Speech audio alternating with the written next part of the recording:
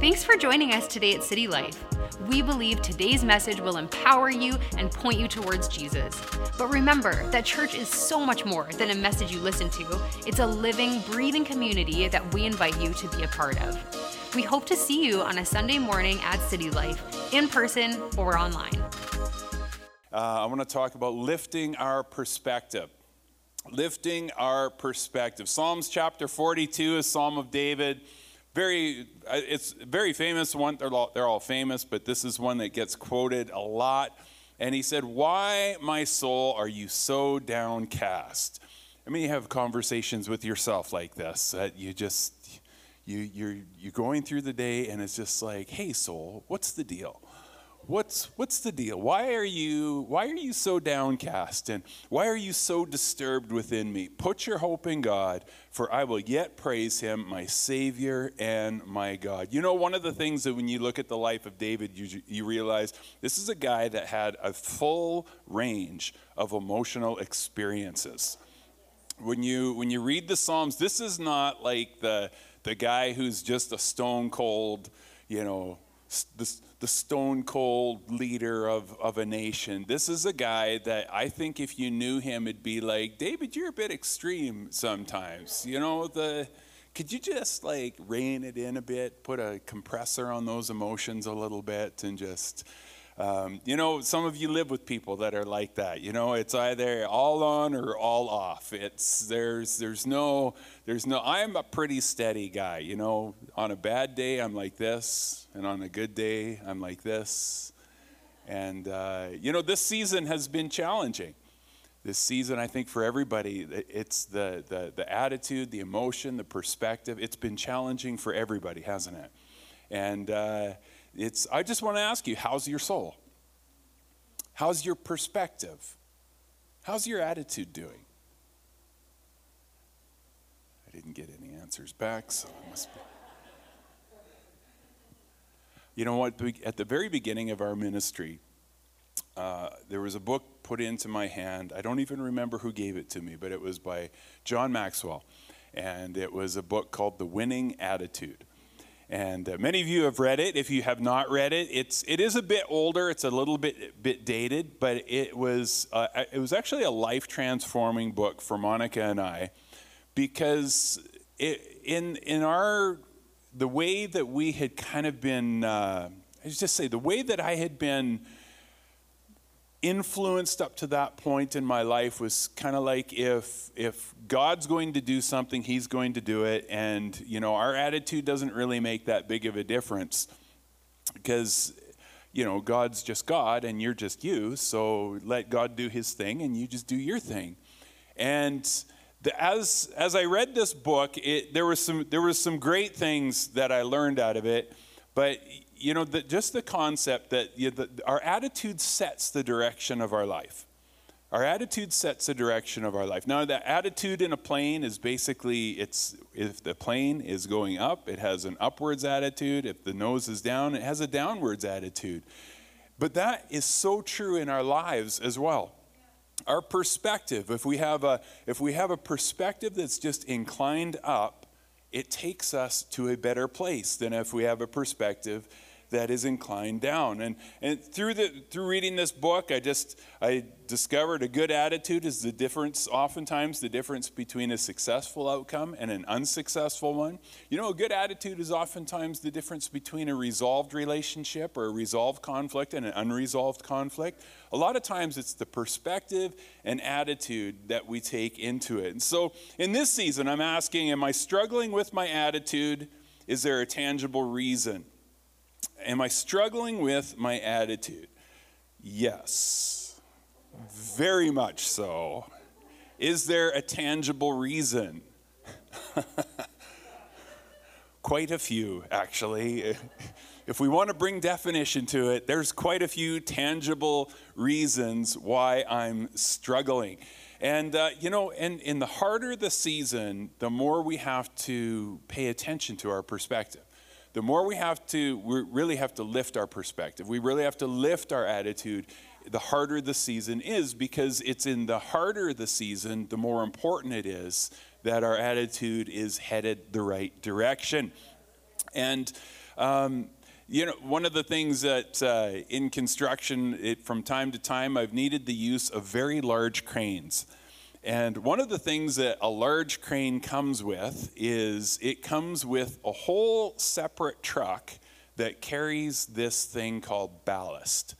And that ballast is just big concrete blocks that get attached to the back of the train. And the purpose of that is so that when you're lifting, some of you have watched the YouTube videos of epic fails where the whole crane falls over. Well, there's a number of reasons that can happen. But ballast is what you put on your crane so that does not happen. And basically, it's by adding weight into one area, you stabilize the entire thing. And in this season, we need to learn to attach some attitude ballast to our lives. We need to learn how to attach some counterweight to the pressure that's on us, which really means in the end, we're actually carrying more weight. But we're learning how that weight, the way we carry it, allows us to actually do better. So here's a great question. Is my attitude or is my perspective causing me unnecessary suffering in this season? You can answer for your neighbor. Is my attitude or is my perspective causing me unnecessary suffering in this season? And the perspective in which we approach situations, oftentimes it determines what happens in us in that season. When our perspective is limited or negative, everything gets harder.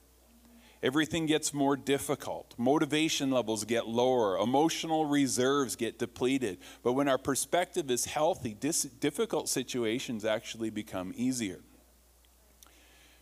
We live with stronger emotional reserves, and our motivation levels, they're not depleted by the smallest setbacks. And it just right back to that book, The Winning Attitude. And over the last 28 years, I think that I've found that the right attitude and the right perspective is perhaps the most important thing that I take into my day.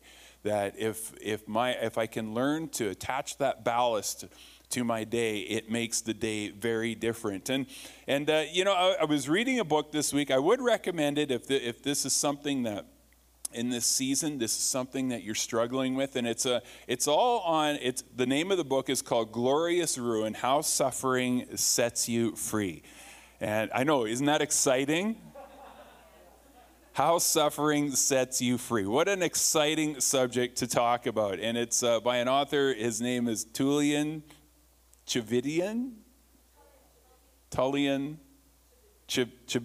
It's tough to say the name. And if you read the spelling, you'll understand why I struggled.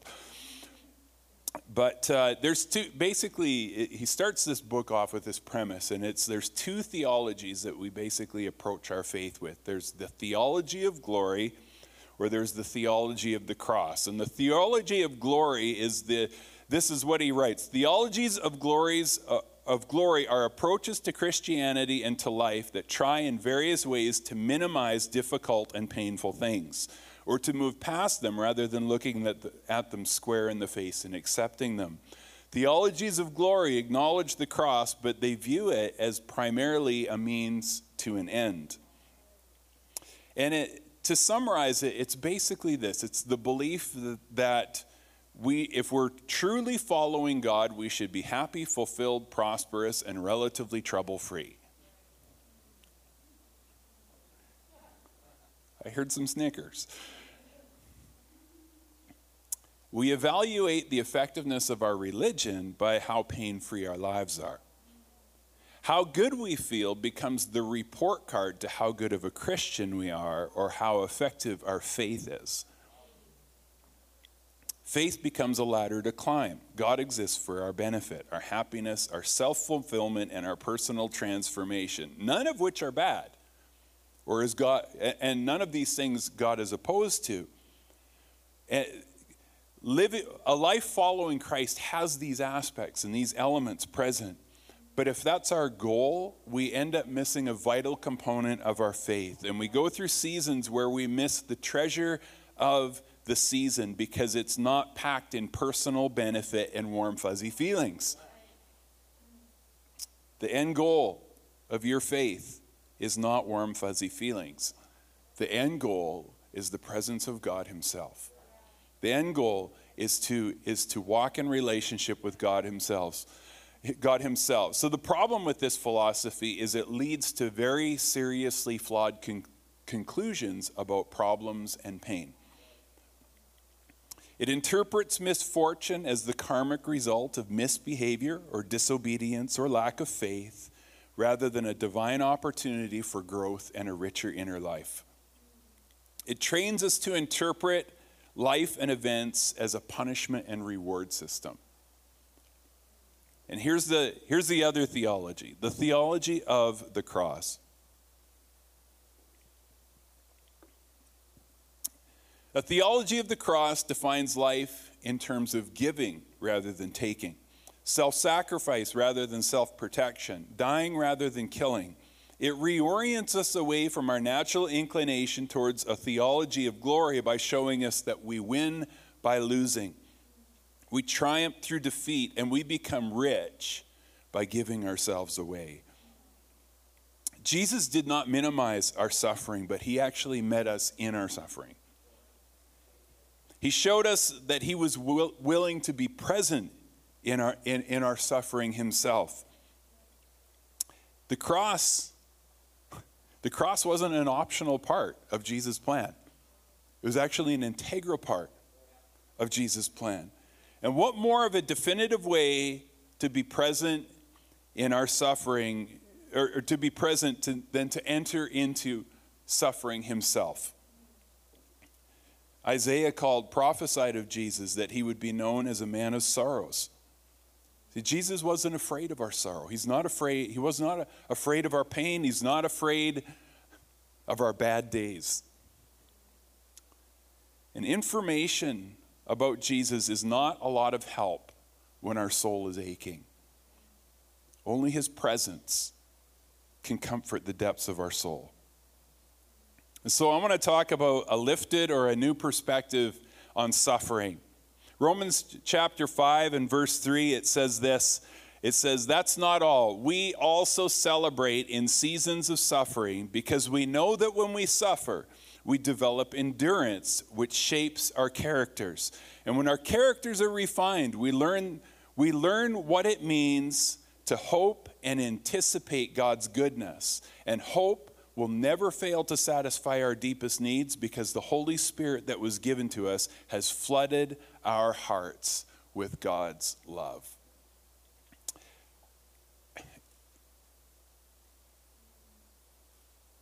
In times like this, it's easy to focus on suffering.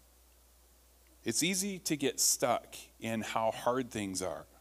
It's easy to get, if you're suffering financially, it's easy to get stuck on that suffering. If you're maybe suffering vocationally or relationally or spiritually or emotionally, maybe you're suffering alone, or maybe you're suffering with others because you're all suffering and being together isn't helping.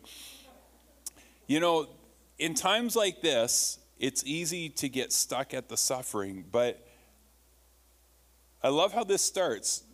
I don't love how this starts. We also celebrate in seasons of suffering. He's saying we celebrate when it's good, but we also celebrate in seasons of suffering. Let me ask you, are you celebrating suffering right now? Are you celebrating your suffering right now? And if the answer is no, then let's work on a lift kit here. That word also, that phrase, also celebrating. Are we also celebrating this season? Does our faith have a treasured place for suffering? Pastor Mike, this is a terrible message. You're supposed to pump us up. And we look at the verse. Why he goes on to explain why we celebrate suffering, because suffering develops endurance. Suffering develops endurance, endurance shapes our character, and it refines our character to learn how to live with hope. Having things work out all the time actually doesn't make us people of character. It's when things don't work out that we learn to be people of character. It's when things are difficult that we learn to be people of deep character. And he goes basically at the end there, hope never fails to satisfy because the Holy Spirit that was given has flooded our heart with God's love. God uses hard things to help us learn how to learn and experience love more deeply. God uses hard things to teach us how to love more deeply. Don't let this season go to waste. Don't let this season go to waste. This is actually a once in a lifetime opportunity. In this season, it's so easy to despise it. It's so easy. Like half the time, the first things we talk about when we meet others is how much we hate this season. But don't let this season go to waste. There's things that can happen in this season of your life that that corporately we'll never get the chance to build these things at this level in our lives again.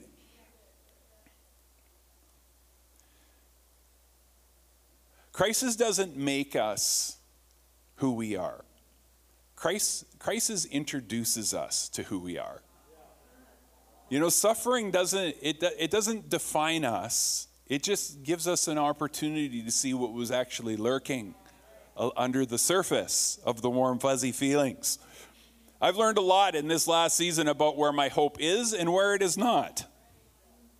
Where I say, God, I just want you to be the center of my life, what I really mean is I would really like things to be predictable and comfortable. You need a little translator alongside. But let's look at this. What happens when we suffer? Well, when we suffer, it opens us up, it wakes us up to areas of unbelief and idolatry in our lives. And that word idolatry, that's a pretty weighty word, but what idolatry is it's not statues. It's not little idols that we have set up around our house. It's like, oh, he's got a little Buddha in his house. He's got an idol problem. An idol is anything other than God that we build our lives upon, that we lean upon for meaning or hope will bring us fulfillment and freedom. An idol is anything other than God that basically we look to give us definition, to give us fulfillment. Sometimes being perceived as successful can become an idol. Being in control can be an idol. Being financially secure and stable can become an idol. Having a trouble-free marriage or well-adjusted, obedient children can become an idol. Being physically healthy or pain-free can become an idol. And none of these things are bad, but in themselves, they won't satisfy that deepest part of our soul. This is what the guy that wrote the book said. Whenever what we've depended on for meaning, and it's usually one of God's good gifts, is stripped away, our first reaction tends to be one of anger, self-pity, blame, and entitlement. But idolatry feeds on itself, robbing us of joy until we have no other choice but to cry out for God. See, our hope is not Jesus plus an explanation as to why suffering happens. Our hope is not Jesus plus an explanation to why our marriage or our children or our career is so difficult. Our hope is in Jesus and what he does in our lives. Think about it for a moment. What is the thing in your life that if it were to disappear, you would feel like life is not worth living?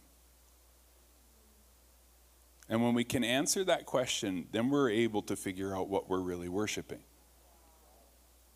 and what by definition probably lies at the root of our suffering. It can be our children, it can be our spouse, it can be our ambition, it can be our dream of financial success. These are all good gifts that God gives for our enjoyment, but they can all turn into idols if we're not careful about the place that they have in our lives. And this season, talk about a boot camp for the soul. Like every week, this is just get up and okay, it is time to start the day. And it's teaching us very real lessons about ourselves. Some of what we're discovering about ourselves, I'm discovering I don't like about myself. Maybe I'm alone in this revelation. That there's parts of my life that it's just like I've just neglected them altogether. I've just ignored them.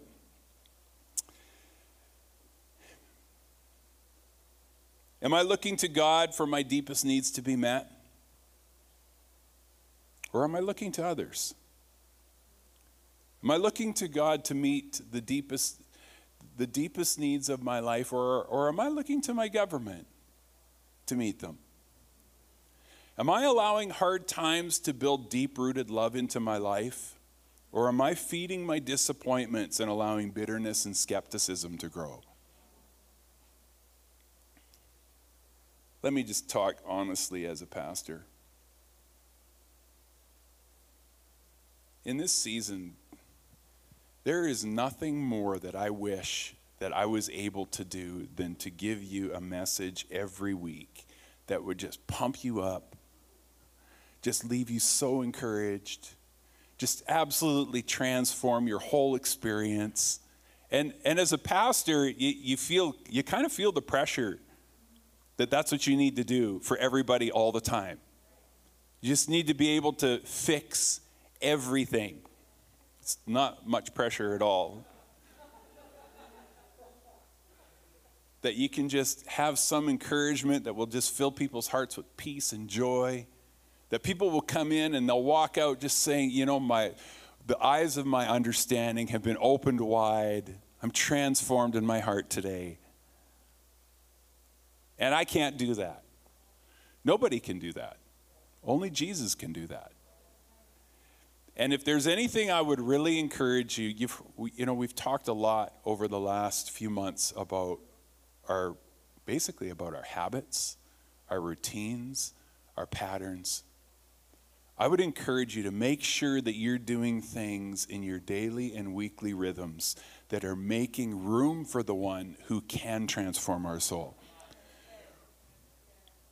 Every once in a while I'll be in a conversation with somebody, and the subject of something like, prayer or reading our Bibles will come up, and someone will say, well, I don't read my Bible.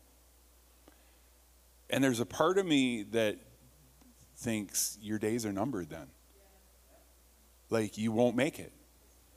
If you don't have a lifeline to God, like you can't, feelings won't get you there. Like you need something, I can't just put whatever I want in the tank of my truck and think it will work. Well, there's no diesel today. Well, there's lots of water in the faucet. But sometimes in our spiritual lives, that's what we're doing. We're going to Netflix to fill our tanks. And then we wonder why our tanks or why our trucks aren't working. Or why our lives, it's like I feel depleted and I feel empty and I feel dead inside. And it's like, but what are the habits that are feeding the inside? Because those habits make all of the difference.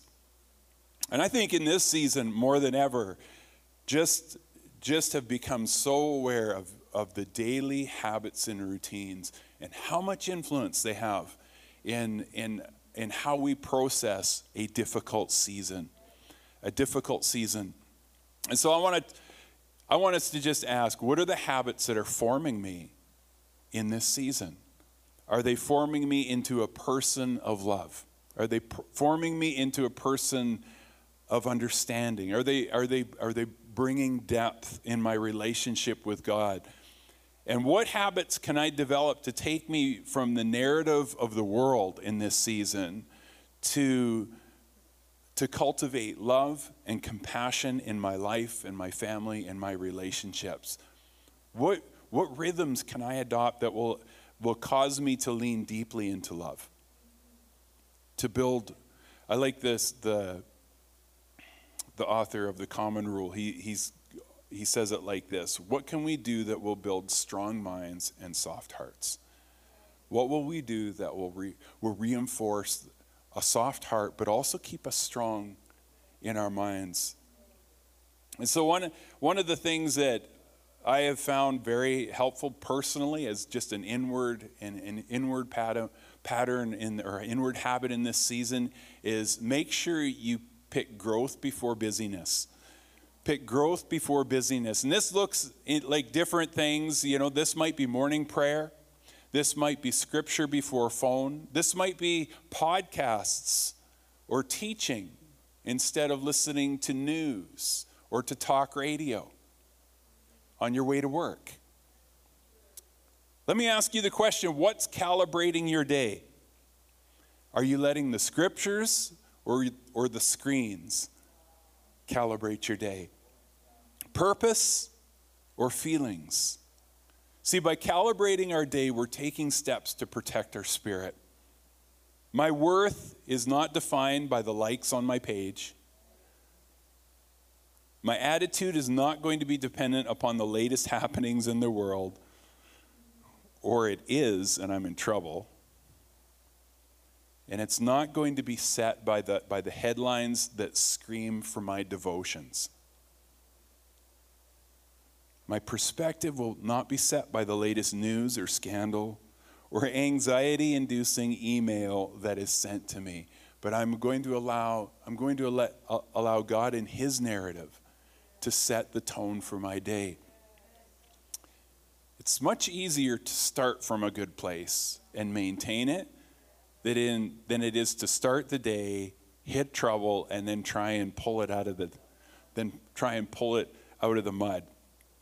And then with this last one, an outward rhythm for a healthy perspective or outward habits is I want to talk about relationships, because one of the most painful elements in this pandemic is that precisely when we need each other the most, we're supposed to remain distant from each other. And friendship, relationship, it's the lifeblood of the soul. Neuroscientists and neuropsychologists tell us you can't actually experience joy without people. We learn joy from each other. We learn joy by seeing each other. And just to get honest for a moment, loneliness was an epidemic in our culture long before COVID hit. And we can get this nostalgia for the past where we start to actually think that, the way it was better. No, what's going to be better is now that we've exposed just how deeply rooted our loneliness and our disconnection is, we can actually fix this. We can fix this as a church. We can fix this as a society. And in this season, see, for years now, we have been socially isolated without having to be socially distant. Why don't we learn how to be socially distant without being socially isolated? Learn how to connect. And some simple things to do, a phone call. We're not allowed to be gathered in homes or in party time, but we can still walk. We can still talk. We can still converse with one another. We just have to be intentional about making sure we do it. As we learn to connect, and let me encourage you families, make sure you're taking the time to connect in your home. Family meal time is important. We learn to be human by being together. We learn what it means to be human. That we're not just machines, but we're people. We need relationship, not just food. By eating together, we learn how to be together. We learn what grace is by being together. And you know, grace is good to learn because messy things require grace. Messy things, and God's not afraid of messes. That's why he gives us grace. Let's stand up.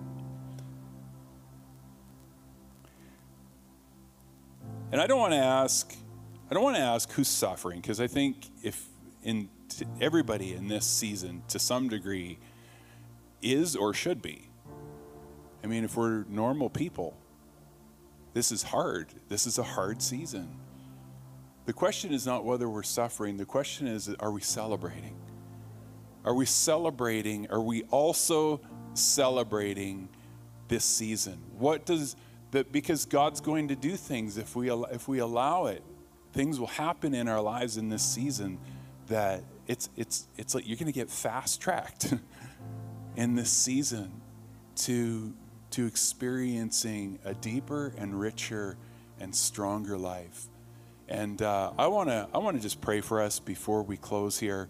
I want to pray for all of us that we learn how to celebrate when it's difficult, because it's that will take us ultimately to experiencing that deeper love of God, that deeper character, and that deeper love for one another. So let's just put our hands on our hearts and just, Father, I just pray for all of us right now, because we all, in this season, it's challenging. And in this time, it's so easy to get focused on what's missing, but you're not missing.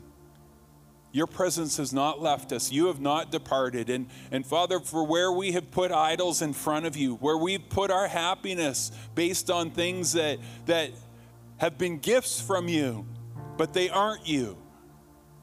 Father, we recenter our lives to say, Lord, we want you to be first. We don't want our satisfaction to be dependent upon a circumstance or a relationship or a certain outcome. But we want our deepest satisfaction, our deepest fulfillment to be found in your presence alone. That we would have that unshakable foundation of the love of the Holy Spirit present in our hearts. And that we would know and understand what it means to experience you in the midst of hardship. That we would come out of this with a deeper understanding of the suffering Savior, of the man of sorrows, because you weren't afraid to be called that. You weren't afraid to identify with us in our sorrow. And Father, we give you permission to strip away the things that ultimately aren't reliable anyways, and to build our lives on the rock of your presence and your Son. And I'm just going to pray another prayer, and it's a prayer saying yes to Jesus. And maybe you're here or maybe you're watching online and you've never said yes to him. You've never said yes to his plan or his purpose. And I just want to give you that opportunity. We're going to pray this together. You can pray online, you can pray in this room, and let's just invite him and say yes to his presence. And if you've never prayed that and you want to be included, you can just pray along with us. Let's pray. Jesus, I say yes to you. I want to say yes to your purpose for my life. I don't want my hope to be all on circumstance, but I want it to be in you and in your purpose and in your Holy Spirit. Would you come into my life now? Forgive me of my sin and give me a brand new start. In Jesus' name, amen. We hope today's message encouraged you. If you want to take your next step in saying yes to Jesus, you can always contact us at cty.lc/nextstep or fill out the next step section on the City Life app. It's an honor to play a small part in what God is doing in your life. We look forward to connecting with you soon.